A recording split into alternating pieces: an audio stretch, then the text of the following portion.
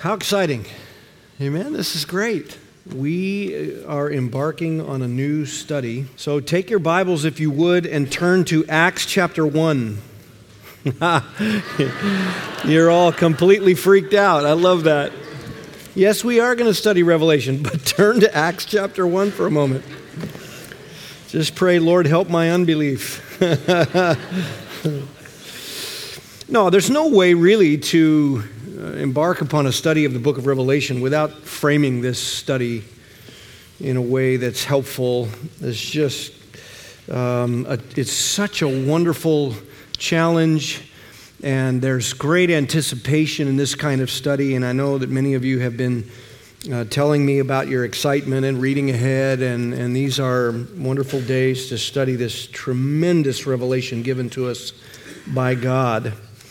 But in the book of Acts, there is, of course, the beginning of what I believe is best to frame up our study, and that is what the disciples are told in verse 11 of chapter 1 in the book of Acts. Men of Galilee, why do you stand looking into the sky? This Jesus who has been taken up from you into heaven will come in just the same way as you have watched him go into heaven. The primary reason that this wonderful study excites our hearts is because we have been given by God the anticipation of the return of the Lord Jesus Christ.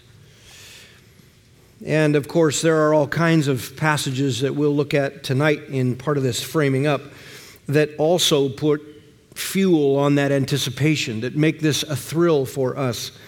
Not the least then of which will be the actual study itself of this great book. But it is also true that in framing this up, we have to set some things in place first. Studying end times is often responded to in a variety of ways in the church. And I realize that we come from a variety of backgrounds in this ministry here. God has given us a wonderful, rich heritage of a lot of different backgrounds, and perhaps where you grew up and in your church, there were ways that you looked at the Scripture, in particular the book of Revelation, that might be different than the person sitting next to you, or even it might be different than the doctrinal heritage of our church here at Grace Emmanuel. But it is important nonetheless to understand that so that we don't fall into some mistakes, some errors, some habits that are not good for the body of Christ. I told you this morning, if we're going to study last things and end times, we don't want to end up at each other's throats in the church. Sometimes the study of Revelation can be exceedingly edifying, and other times it seems churches tend to divide over these things unnecessarily, I might add. And so I want to look at why this vital area of study has fallen on hard times, and then give you the benefits of it, so that we've set up a frame for how we're going to approach our study of the book of Revelation. I warned you this morning that we wouldn't actually get into the study of the text because there are some things that we need to bring to our study, principles that we need to look at and carefully embed in our hearts and minds as we approach this study. The study of eschatology, interestingly enough, over the last couple of years has fallen on hard times because, for the most part, as the study has gotten difficult and as the resurging reform movement has come on the scene and there have been all kinds of different theological perspectives and dogmatic theology has sort of collided in the academy, then all of these systems of theology have been talked about, and it has led to some division, and people have just given up on the study. People have said, well, it doesn't matter. It's not healthy. People argue too much about it, and so therefore it just doesn't matter.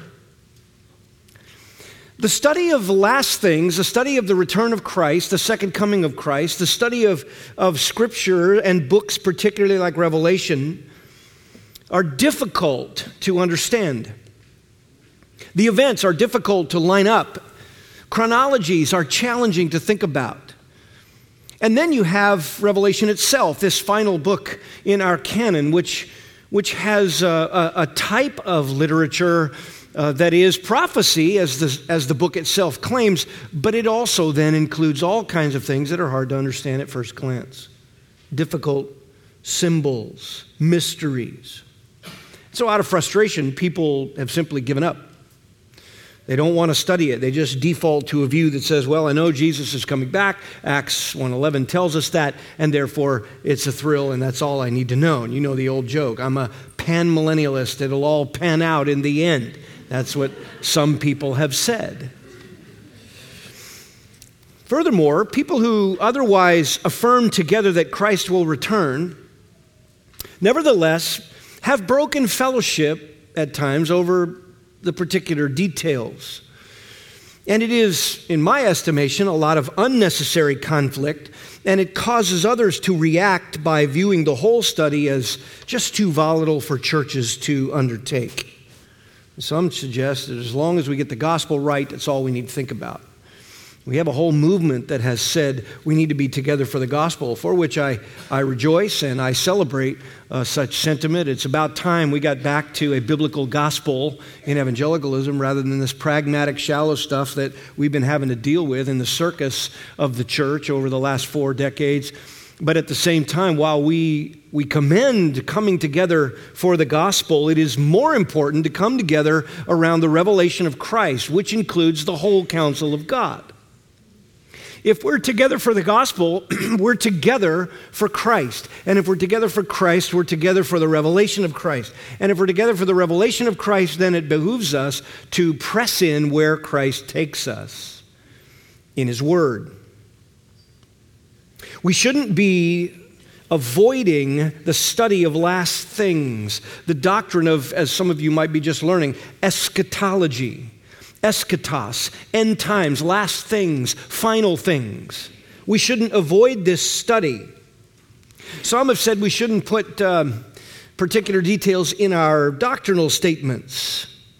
The thought is that Christian fellowship gets minimized if you hold formally to one particular view. Well, look, if you have a view, you ought to hold to it. If you, as a church with elders and leaders, develop a doctrinal statement and you have a view, you ought to put that in there. That tells everybody where you're at. It tells everybody what's important as you look at the Scriptures. It tells everybody what's behind it in terms of your interpretive method. And we'll talk more about that as time goes on. Obviously, some say, God didn't include enough clarity to make such distinctions. Well, either way, you have to bring your interpretive principles to the Scriptures, and the Scriptures have a lot to say about the coming of Christ and the end times. It's not ever been a good posture to say, well, we're just going to agree on the bare minimum of the essentials, because what that does is it causes people then to not go where the Scriptures take them. And they become afraid to study the whole counsel of God. They become afraid of Q&As. They become afraid of discussion, of sitting down together and opening the Bible and having disagreements. Our culture, by the way, is so infected with the idea that any disagreement means an attack. That has leaked into the church or flooded into the church so that whenever we discuss theology, somehow it has to be that you can never actually disagree in a straightforward manner, or you've somehow attacked a person.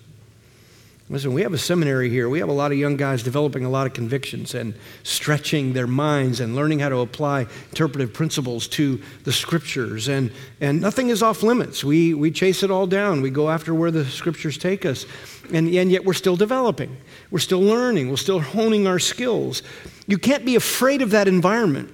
When we come to the book of Revelation, I'm going to teach you what I believe it means, and that is going to mean an interpretive process. And if you come from a background that has a system that has different beliefs about that, you can't get offended at that. You need to listen, and you need to think, and you need to open your Bible, and you need to work your way through it together.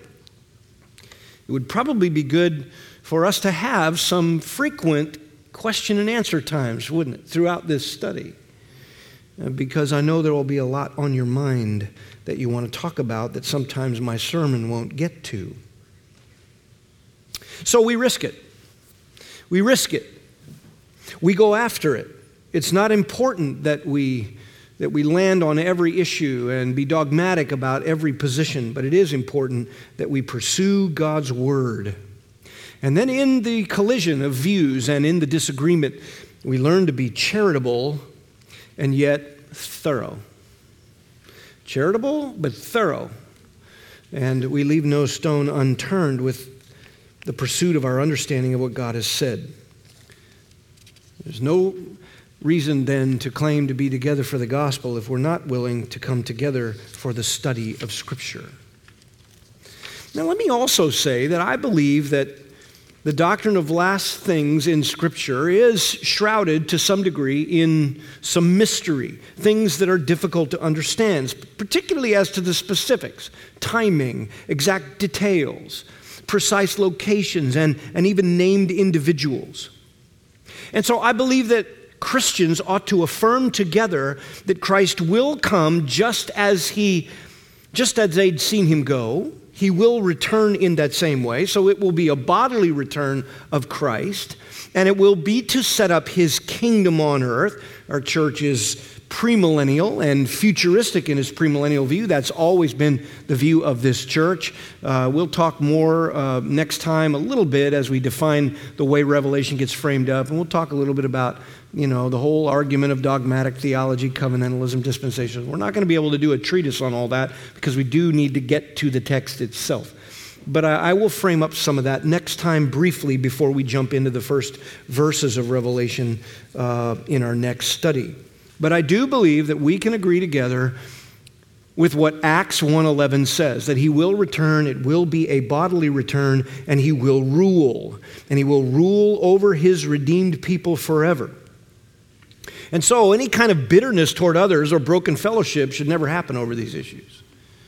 Absolutely should never happen.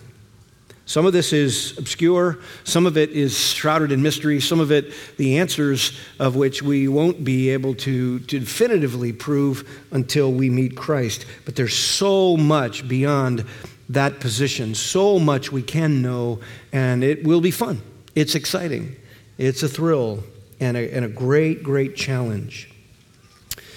Now, Mark 13, 32 and 33 gives us then a wonderful sort of parameter, something that halts us as to all that you might be tempted to do in your mind and heart with people who want to go out and look at all the details and get all the specifics and apply it to current events. Okay, we are not prophecy mongers. We don't study the book of Revelation because we want to find out the signs of the times and know the exact dates. Mark 13, 32 and 33, of that day and hour, speaking of the coming of Christ, the setting up of his kingdom and the judgment of God, of that day and hour no one knows, not even the angels in heaven, nor the Son, but only the Father. Of the day, of the hour, no one knows. It's such a crack up when you see these books and articles and, I remember years ago, some of you young people wouldn't remember, but there was a book published, 88 Reasons Why the Rapture Will Be in 1988. And then there was a revised edition in 89. I mean, hello. Of the day and the hour, no one knows. Take heed then, keep on the alert, for you do not know when the appointed time is. And we'll talk, of course, in the course of our study about the Olivet Discourse and Matthew 25 and why you have a particular section of that where signs are going to be obvious to the generations that's there when they begin. And at the other end of the spectrum in the Scriptures, there is this sense of imminence, and it will happen when you do not know, and you cannot appoint the time and guess the day and the hour. So if you can't know the details of the time and the hour of Christ's return, etc., then why is it important to study the future at all? Why should we spend time exploring the topic and studying this great, great book if it's just going to end up in a bunch of mystery, and a lot of people have abandoned the study because they say it's just too much mystery, you're never going to know the details, it's not important. Well, despite the limitations that God imposed upon the subject of his revelation, he did reveal a lot of things about the future. And he's made many things very clear and he has given us specific implications for our lives. So all I want to do tonight is put together some principles that will help us in our approach to this study. These should be in the backs of our minds at all times. The scriptures themselves outline for us 6 reasons why this subject is vital to study and to understand. 6 reasons why this subject of the last times, last things, the coming of Christ, and even books like Revelation where there is much mystery. 6 reasons why it's vital to study it and to seek to understand it. I've already given the first one away. It's important to study the future because when you explore the subject, Revelation itself is esteemed. Revelation is esteemed. In other words, if God revealed it in Scripture, we should go after it. And I love the fact that in this ministry we have a seminary, but it is also true that this pulpit represents a passion for pressing in even where God's Word has left some things obscure. Why? Because it esteems God as the revealer and us as those who search Him out. We don't make up revelation. We cannot come up with it on our own. God's revelation stands outside of His people. It is objective, and He speaks it to us, and we're called to respond to it. If it's in the canon, it is for exploration. It is for pressing in. It is for study, because it humbles us. It causes us to esteem what God says. It is not important then if I get into some conflict with someone over the details of when Christ will return or what Revelation means. My comfort zone doesn't matter. If it's in the Scriptures, we press in together. If it's there, we explore it together. If I don't understand interpretive principles properly, I need to learn interpretive principles properly. It esteems God's Word. If I end up being wrong or incorrect, and a brother or sister comes along and says, I've done some study, this is how the interpretive principles need to be applied here, and this yields a different view, that's important for me to humble myself under the Word of God, properly understood, because it esteems the revelation of God. It humbles the human heart. It's amazing, isn't it, how conflict in our day and age, disagreement, leads us to some sort of barrier to put up walls with one another, to be afraid to be disagreed with or afraid to be exposed. I mean, it's amazing. In fact, the more public the nature of your teaching, the more it spreads on the internet and social media. If you teach something incorrect, the more the temptation when it's corrected to not want to admit it. Because we're proud. We don't like being exposed as having taught something incorrect. Who would want to? This is God's Word. We don't want to mess it up. And yet that's how we learn and grow.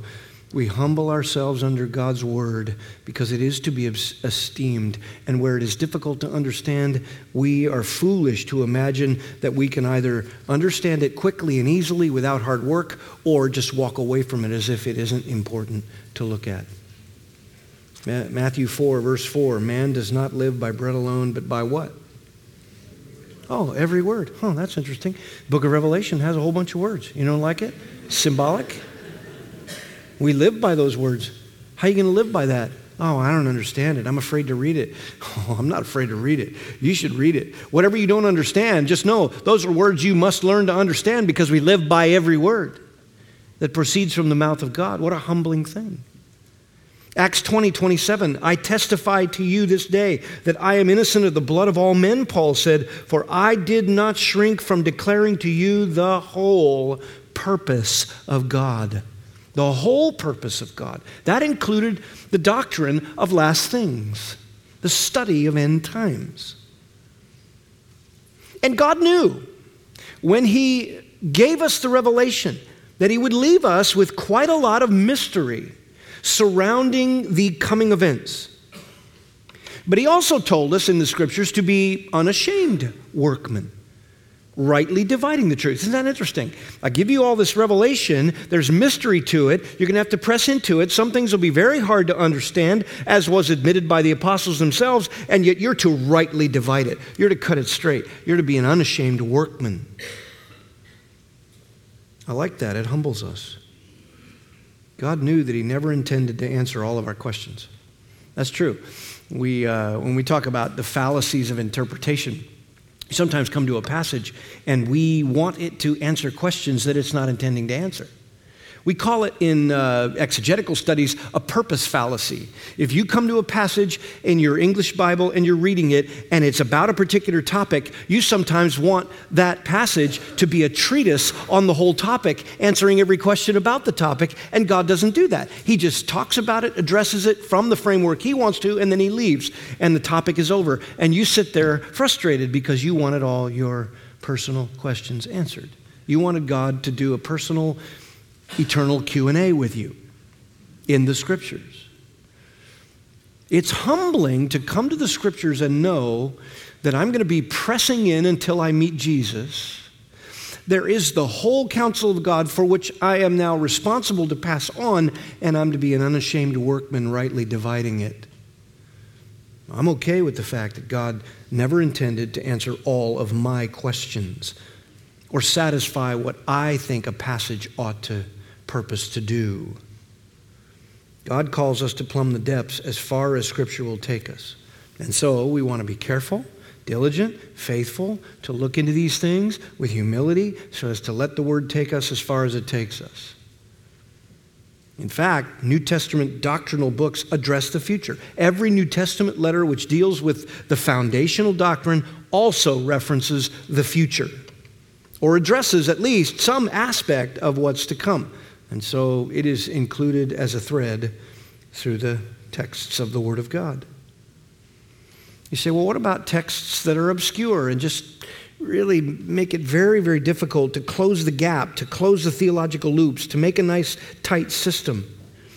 Doesn't that mean that we should just, not bother with making an issue out of those things? Not necessarily. Obscure texts do not negate the study of the future. God's revealed what he's revealed. We acknowledge up front, we can't be as dogmatic or as convinced about future things as we are about the person and work of Christ. That's okay. I know who Christ is. The Bible is clear about that. I know that his work in salvation is clear. I'm okay with that. But when it comes to when he's going to come and how he's going to come and the dynamics of the kingdom and those things that are given here in the book of Revelation, it's not as clear. So I have to back off the dogmatism a bit. I have to back off how convinced I am. There must be charity, yet thoroughness. But we can, and we must study the issues and let the Word of God take us.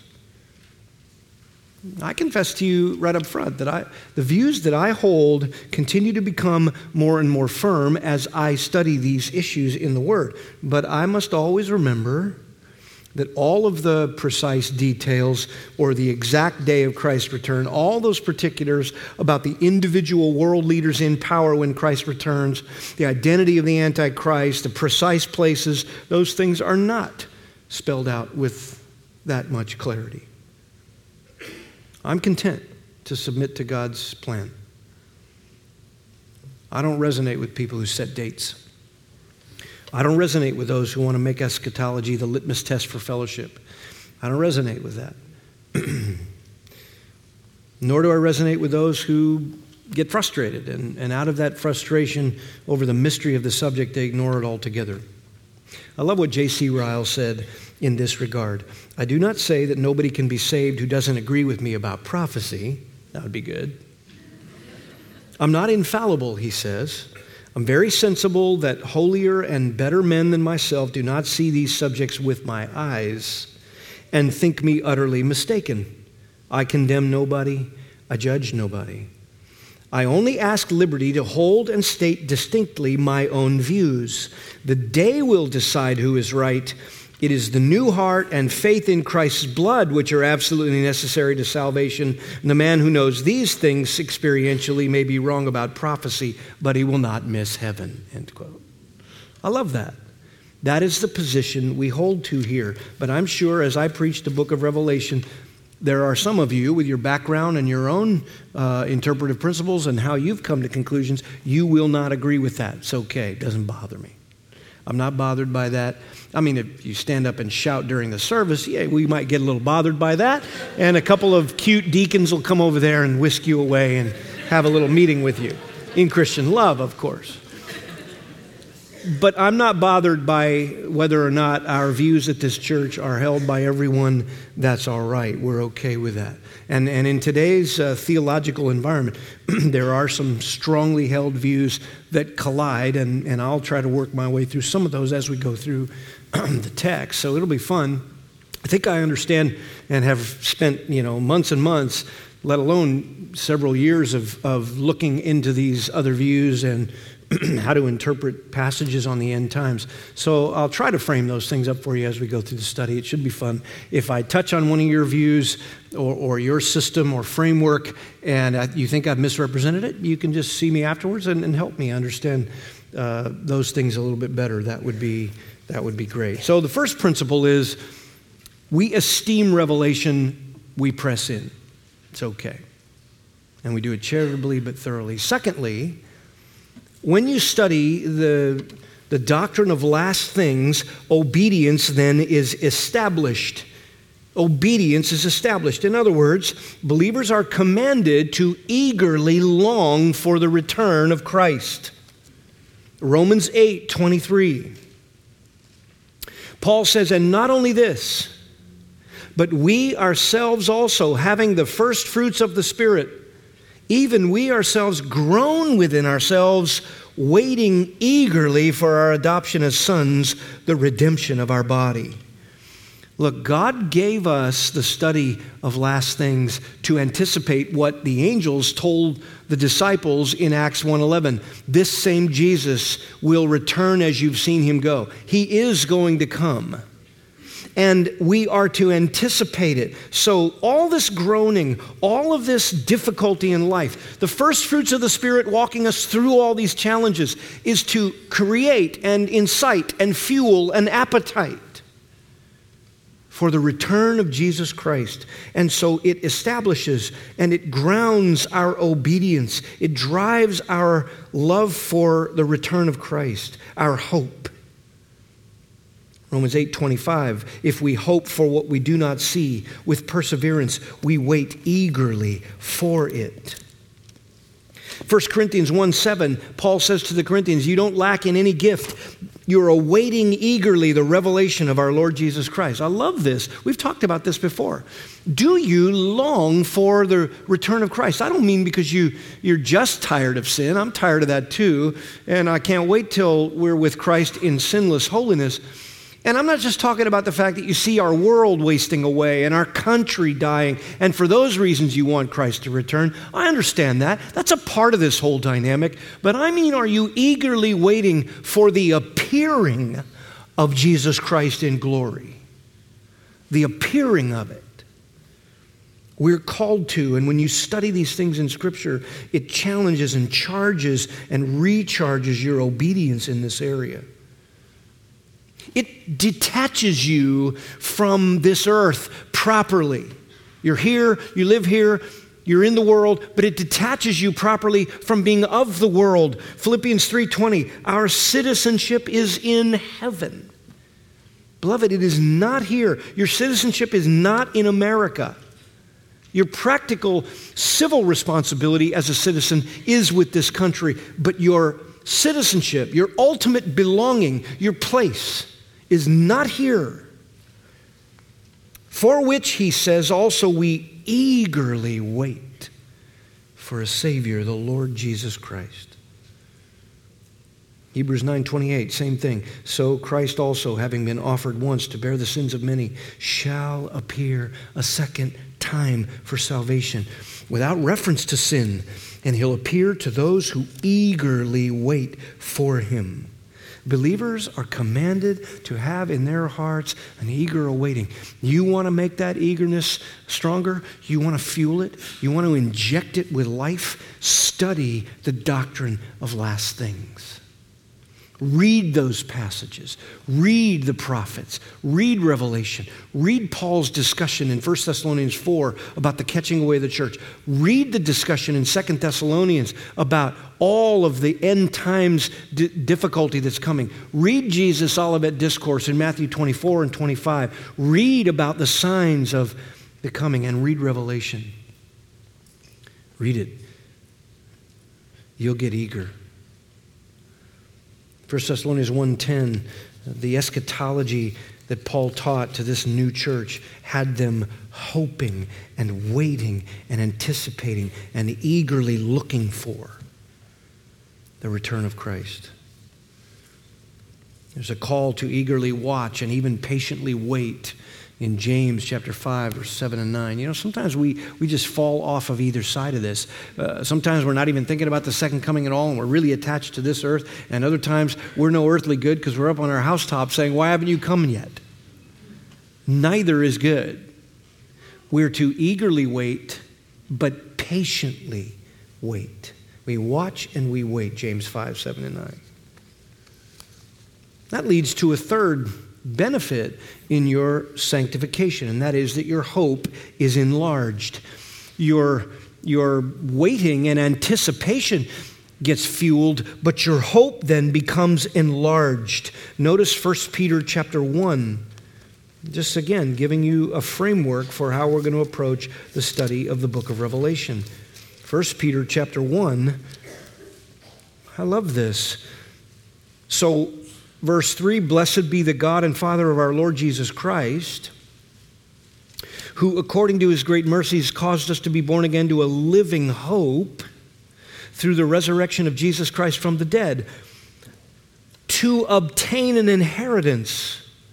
And then some features of the inheritance. It's imperishable, it's undefiled, it won't fade away. So it cannot be destroyed, it cannot be stained, and it cannot erode. And it is reserved in heaven for you. We're protected by the power of God through faith for a salvation ready to be revealed in the last time. And so in this, you're greatly rejoicing, even though now for a little while, if necessary, you're distressed by various trials. What's the ultimate purpose? Verse 7, I love this. So that the proof of your faith, which is more precious than gold, which is perishable, even though tested by fire, the proof of your faith may be found to result in praise and glory and honor, here it is, at the revelation of Jesus Christ. Listen, that passage enlarges your hope and culminates in the return of Christ, where you will have praise and glory and honor because your faith is proven. It was reserved. It didn't fade away. It didn't become defiled. It didn't get destroyed. Wow. And so though you've not seen him, verse 8, you love him.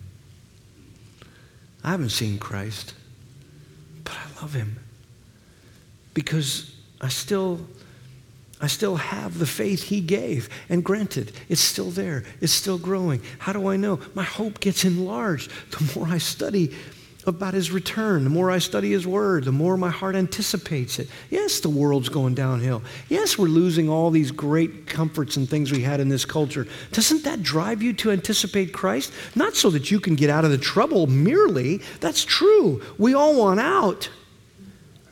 But until he comes, his timing is perfect. And in the meantime, your hope is enlarged because you don't walk away from the faith. Your faith is strong. It's proven. The proof of it results ultimately in praise and glory at his revealing. And so right now, while you don't see him, you love him. And though you do not see him now, you believe in him. Verse 8, you greatly rejoice with joy inexpressible, full of glory. Of course, my hope is enlarged.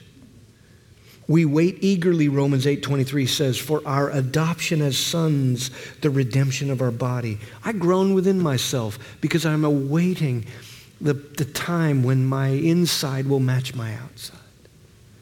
And all the groaning will be done All the thoughts that explode into your mind that are wicked, that you hate, will be done. All of the hard attitudes that just rise up in you that you've never been able to quite subdue in some consistent way, that's all going to be done.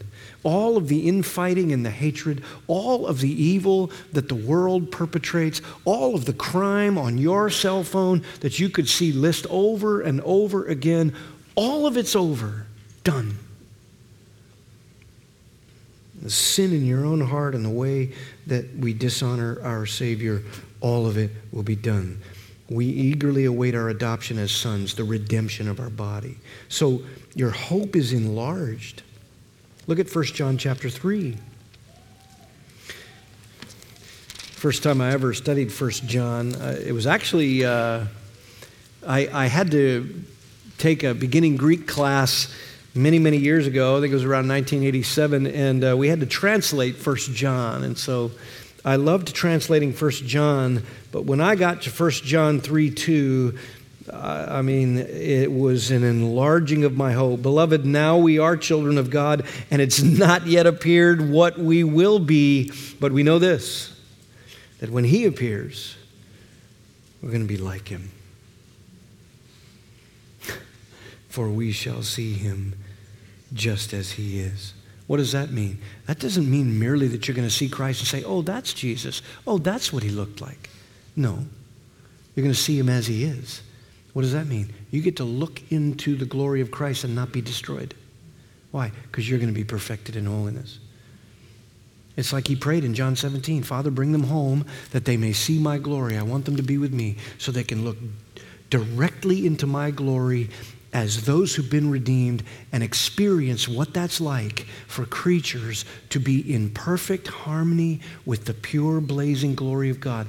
And it will fill them. It will fill their minds and their hearts, and nothing will be able to take that away from us. We'll see Him as He is. I mean, the verse just stops you and enlarges your hope. Look at 2 Thessalonians chapter 1. I'm not hearing pages. Come on. I mean, you're probably on your iPad or whatever that thing is that you're running around with, but 2 Thessalonians chapter 1.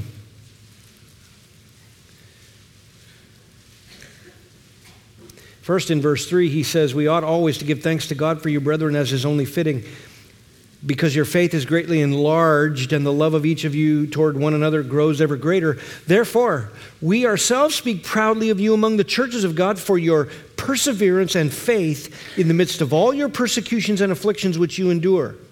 This is a plain indication of God's righteous judgment, so that you will be considered worthy of the kingdom of God, for which indeed you are suffering.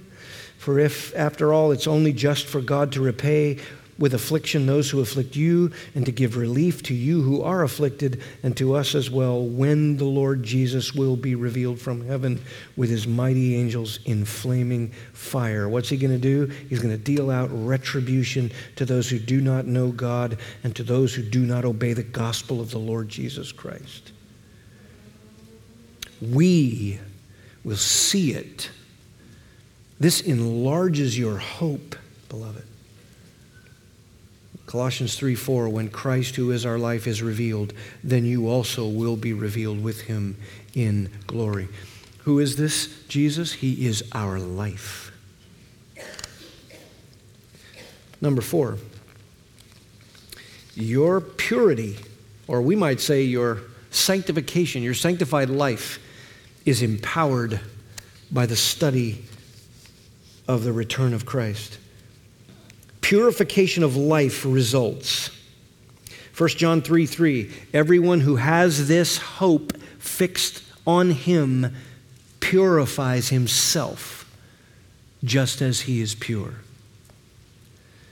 There is, in the study of the return of Christ, this wonderful anticipation, this enlarged hope, which then leads your mind and your heart to immediately begin thinking about whether or not you are an honor to Him, whether you are being renewed into His likeness, whether or not you have His agenda, His heartbeat, His walk, His purity, whether you know His word, whether His word is on your tongue, whether your sins are being subdued by His power, whether you're walking in His Spirit, your mind and heart begin to go there when you study the return of Christ.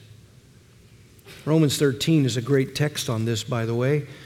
Romans chapter 13, just to give you another passage to study or read in your own time. I love this. Romans 13, verse 11. Do this, that is to say, don't do any wrong to a neighbor, for love is the fulfillment of the law. And do this, love people like that, knowing the time. Knowing the time.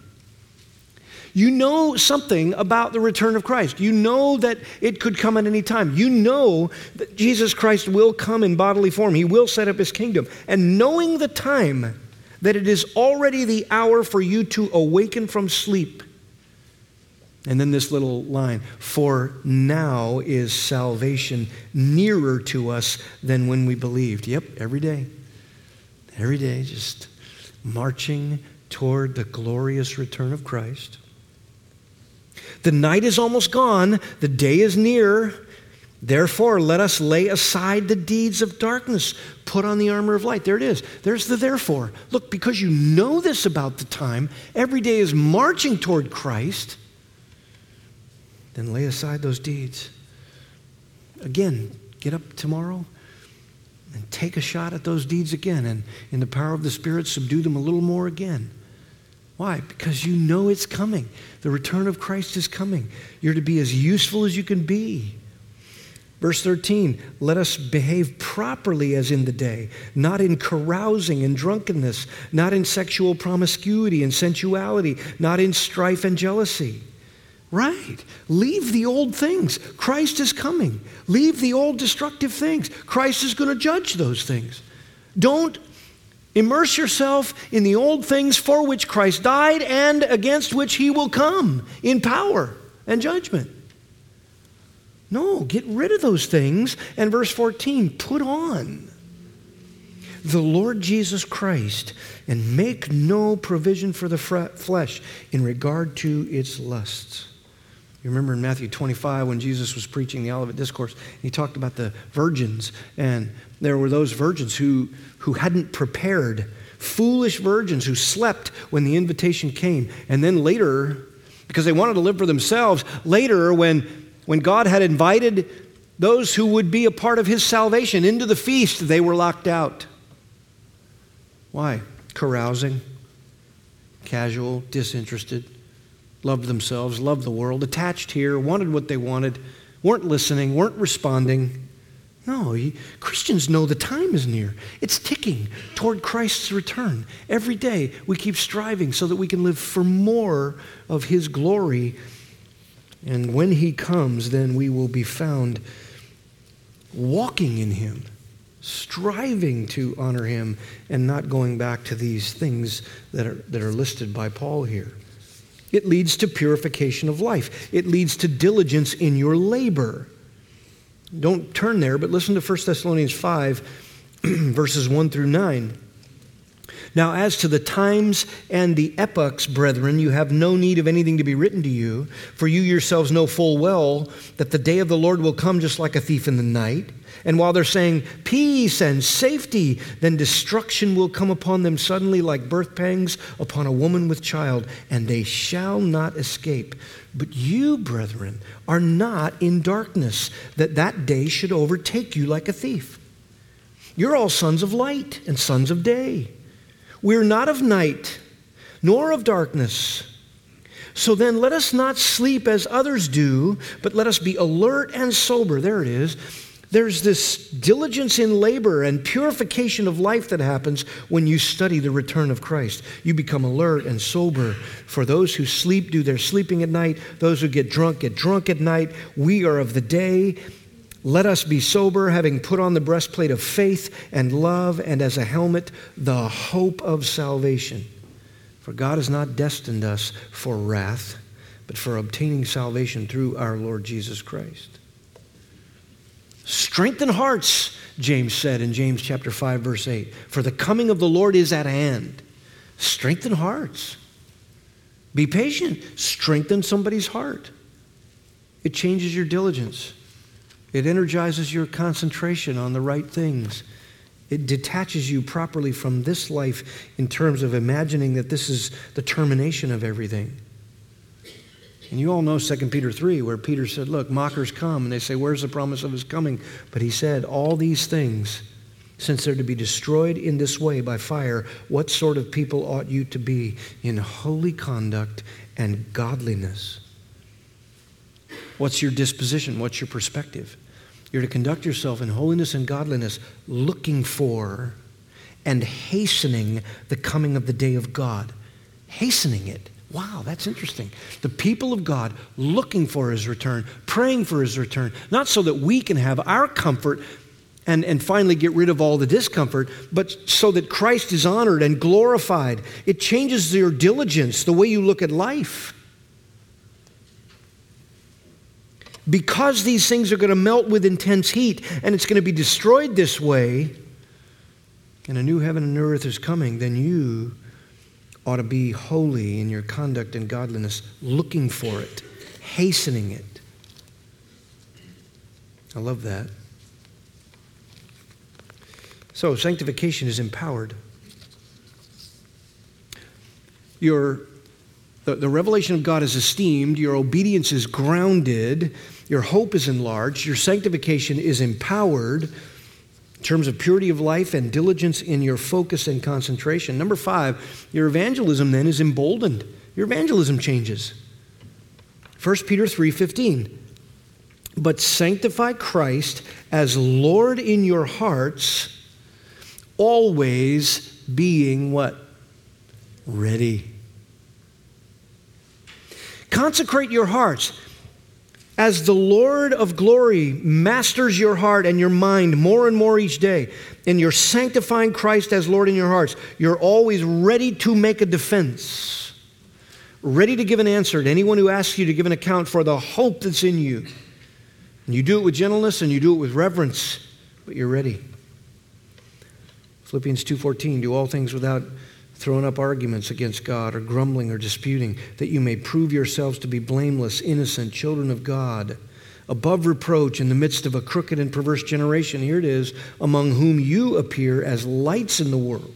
Why? Because you hold fast the word of life, so that in the day of Christ, Paul says, I may have cause to glory, because I didn't run in vain when I gave you the gospel. You're a light. Your evangelism is boldened. And finally, number 6, just as we kind of tie this off a little bit tonight, in preparation for next week, discipleship cranks up. Discipleship engages. It full-on engages. You start becoming an encouragement to others. As you see the day drawing near, the writer of Hebrews said, chapter 10, verse 24 and 25, as you see the day drawing near, you are to think about and consider ways to crank each other up in walking with Christ. That's a free translation. Stimulate one another. How to stimulate one another to love and good deeds. I mean, I love that about a body of Christ, ours particularly, but some of my friends have the same organic life in the church, where you cannot be here without someone wanting to come alongside and engage. They're going to engage you. How you doing? How can I strengthen you? How can I encourage you? How can I love you? How can I encourage you to be loving and to love like Christ? How can I encourage you in greater good deeds, righteous deeds, Christ-like deeds? How can I do that? And I don't want you to forsake the assembly. I'm pulling you in. I know you like to stay on the fringes when you're in a season of sin. We're pulling you in because we don't want you to forsake the assembling, as is the habit of some, but you're encouraging one another all the more as you see the day drawing near. Look, I don't know when Christ is going to return. That's the beauty of it. It could be any time. It's certainly fixed by the Father. It will happen. It's as certain as can be. And my discipleship is engaged because it is drawing near. Each day, what can I do tomorrow that will cause someone else to have greater consideration for loving the Lord, loving others, and doing righteous things for His honor. I love 1 Peter 4, 7-10. The end of all things is at hand. All right, Peter wrote that 2,000 years ago. The end of all things is at hand. Well, of course, 2,000 years ago, it seems like a long time to us.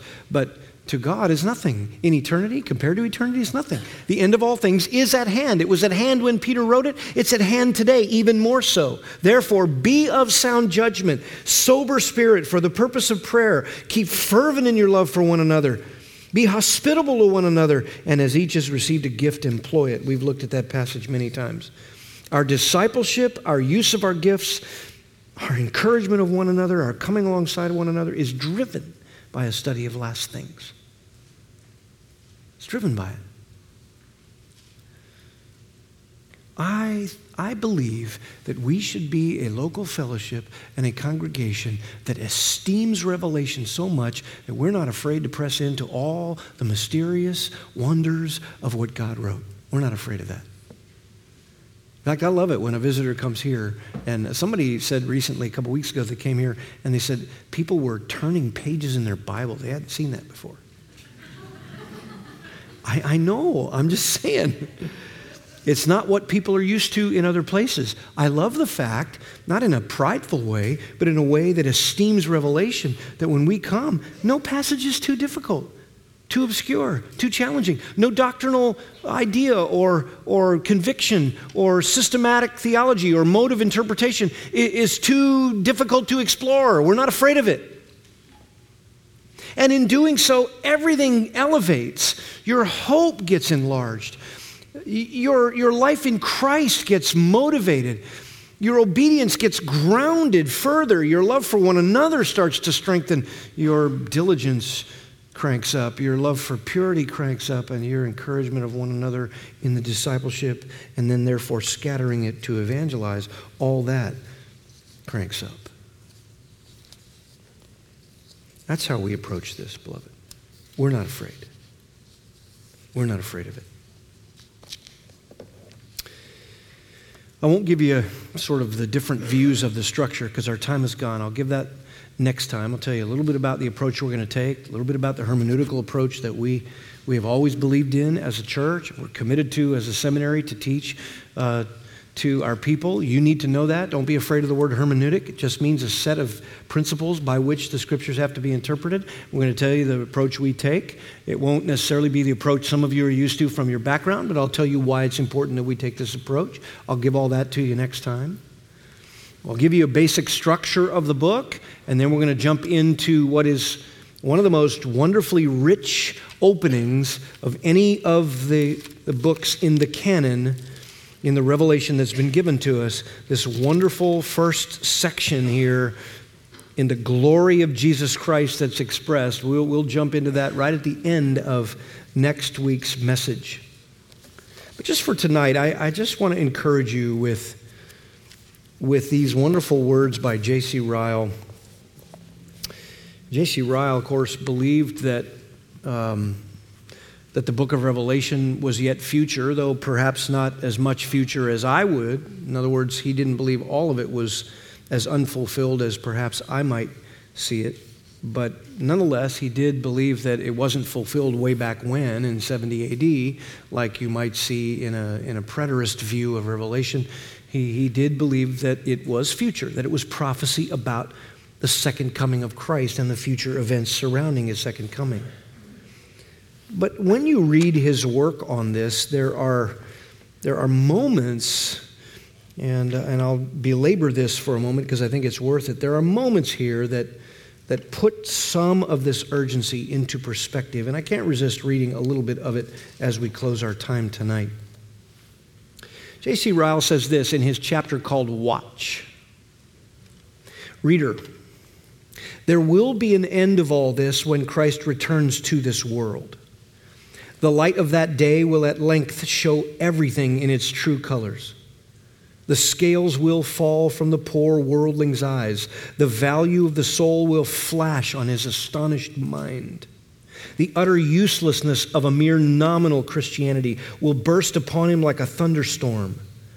The blessedness of regeneration and faith in Christ and a holy walk will shine before him like those words, Mene, Mene, Tekel, Perez, on the wall of the Babylonian palace. The veil will fall from his face.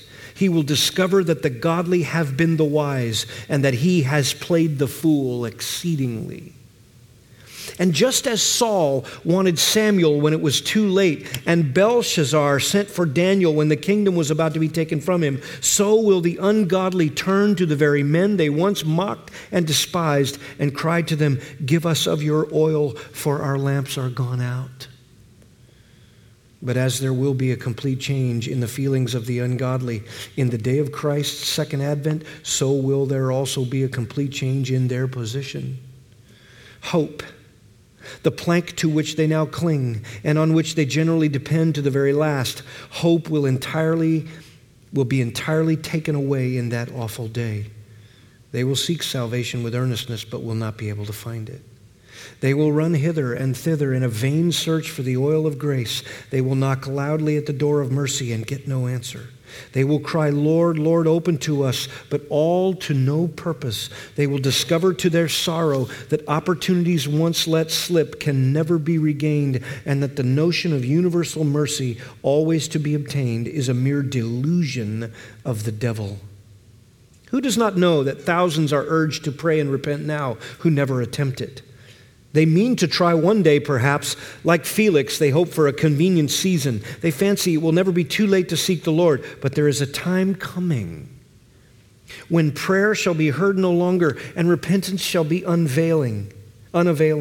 There is a time when the door by which Manasseh and Saul the persecutor entered and shall be shut and opened no more. There's a time when the fountain in which Magdalene and John Newton and thousands of others were washed and made clean, shall be sealed forever. There is a time.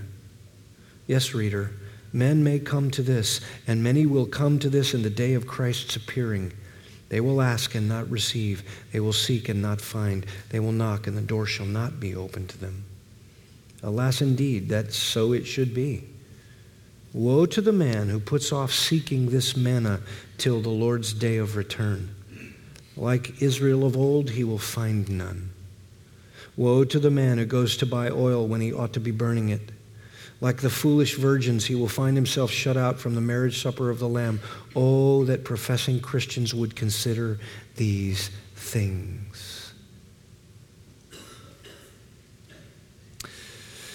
Powerful reminder that as we study this great return of Christ explained for us in these powerful chapters of this book, it is all for the purpose of exciting our hearts for the return of Christ and increasing our urgency with those we love for prayer, because when Christ returns, that will be it. There will be no more opportunity.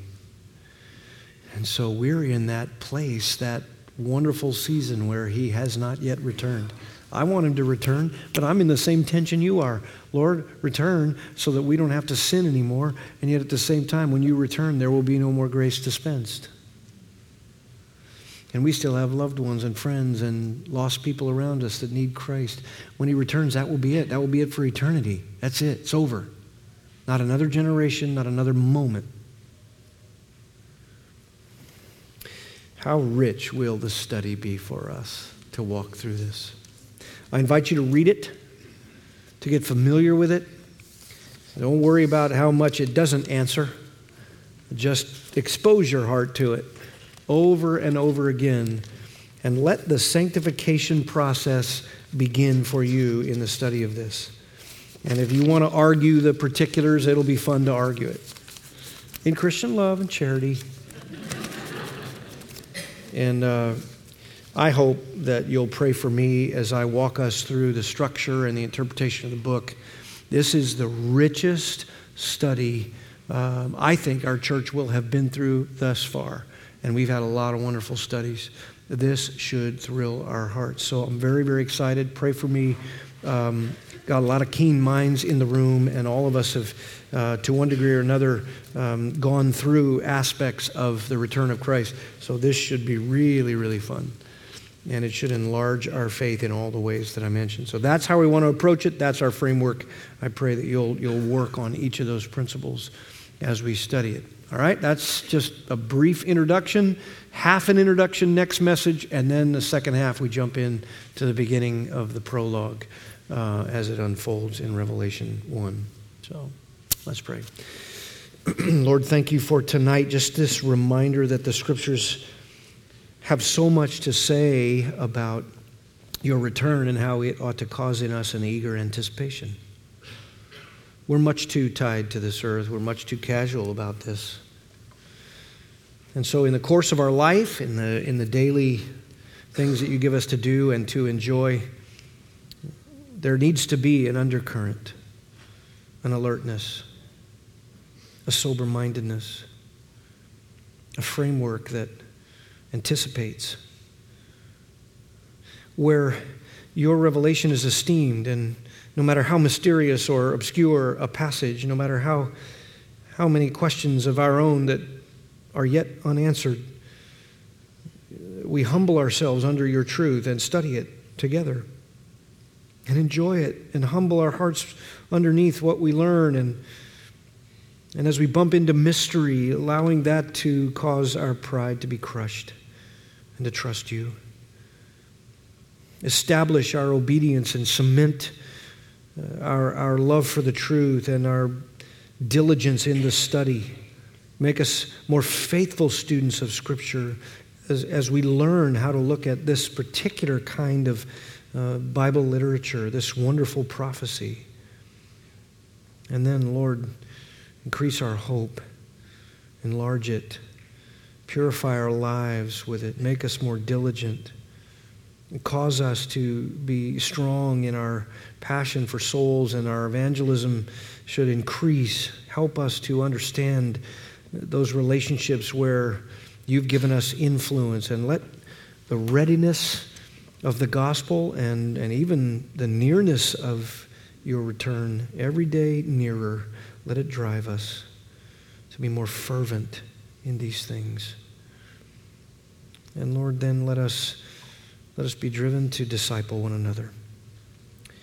As we study your return and we anticipate it, may we pass on that urgency to come alongside one another, and we get dragged down and we have baggage and we get attached to things that aren't important. Help us help one another pull out of these things and rise above these earthly cares and distractions, to put these things in perspective, to encourage one another to greater righteousness for your sake, to holy lives, to more fervent love. Lord, don't let this study be merely some sort of fascination. Don't let it become some sort of academic exercise, an attempt to prove our positions and to debate. And don't let it become something fearful for us.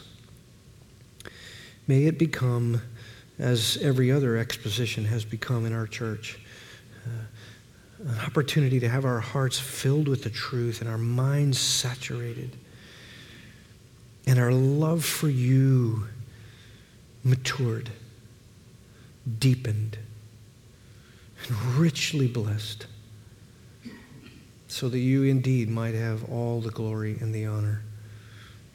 And that as we look into the eyes of the world around us, may we ache for them. May our hearts be struck within us that you will in that day return and there will be no more opportunity or hope for them. And may we as a church be a bright, bright light of the gospel.